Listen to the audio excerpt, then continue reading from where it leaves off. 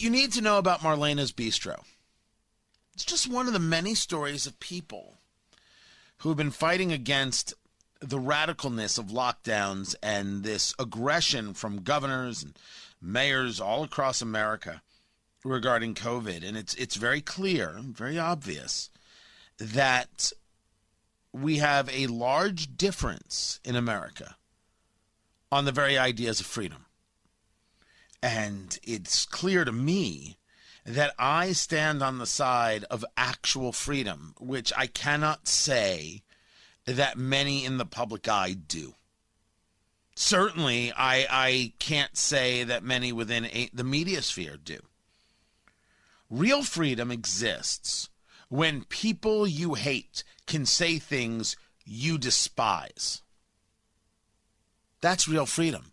I didn't say it was kind. I didn't say it was decent. I didn't say you would approve. I didn't say you wouldn't be offended.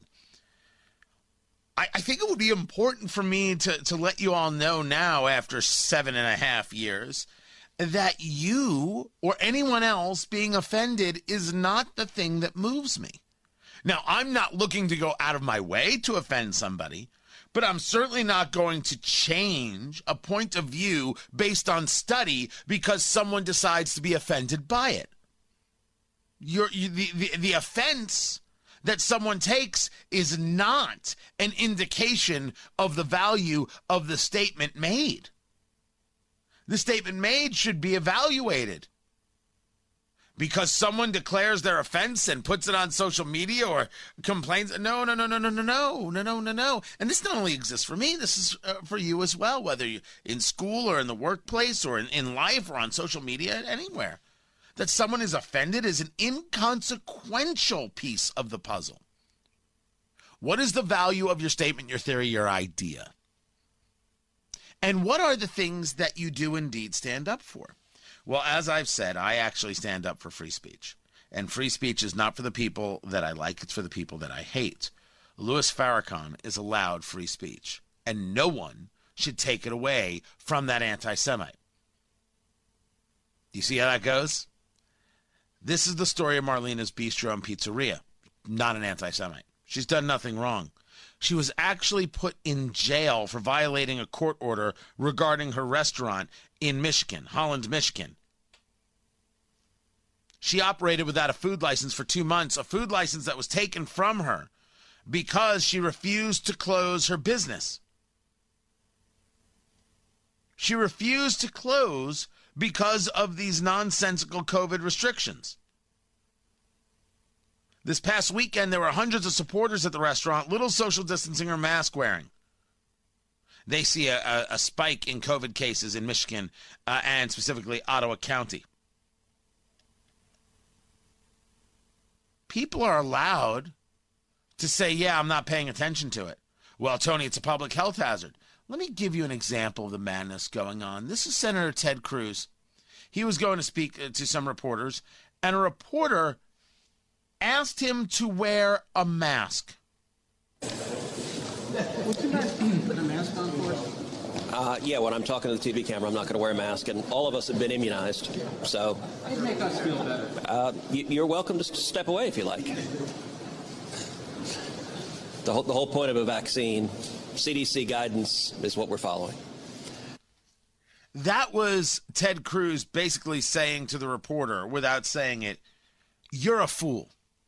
Because the reporter asked, can you wear a mask? And he said, I'm not going to wear a mask talking to television cameras. And the reporter said, but it'll make us feel better. That's not science.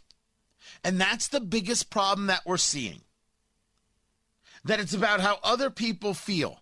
I have zero issue with you wearing a mask. But the idea that someone who is immunized should wear a mask is ridiculous, and we all know it. But we want people to do things to make us feel better. I want this woman, and as the story goes from a fundraiser that exists on GoFundMe, she escaped communism in Poland in 1983 and came to a country where she could be free, and then got told she can't run her business by some bureaucrats who can't accept the fact that it's a virus, and you don't shut down a society for a virus. You don't destroy people's lives for a virus. She's right. She should be open. They put her in jail. I'm glad she's out of jail. Give to her fundraiser if you see fit. All right? That's up to you. Real freedom is about having a conversation and people still being able to make their choices. I did not say that we shouldn't have laws against murder. You don't get to take someone's life.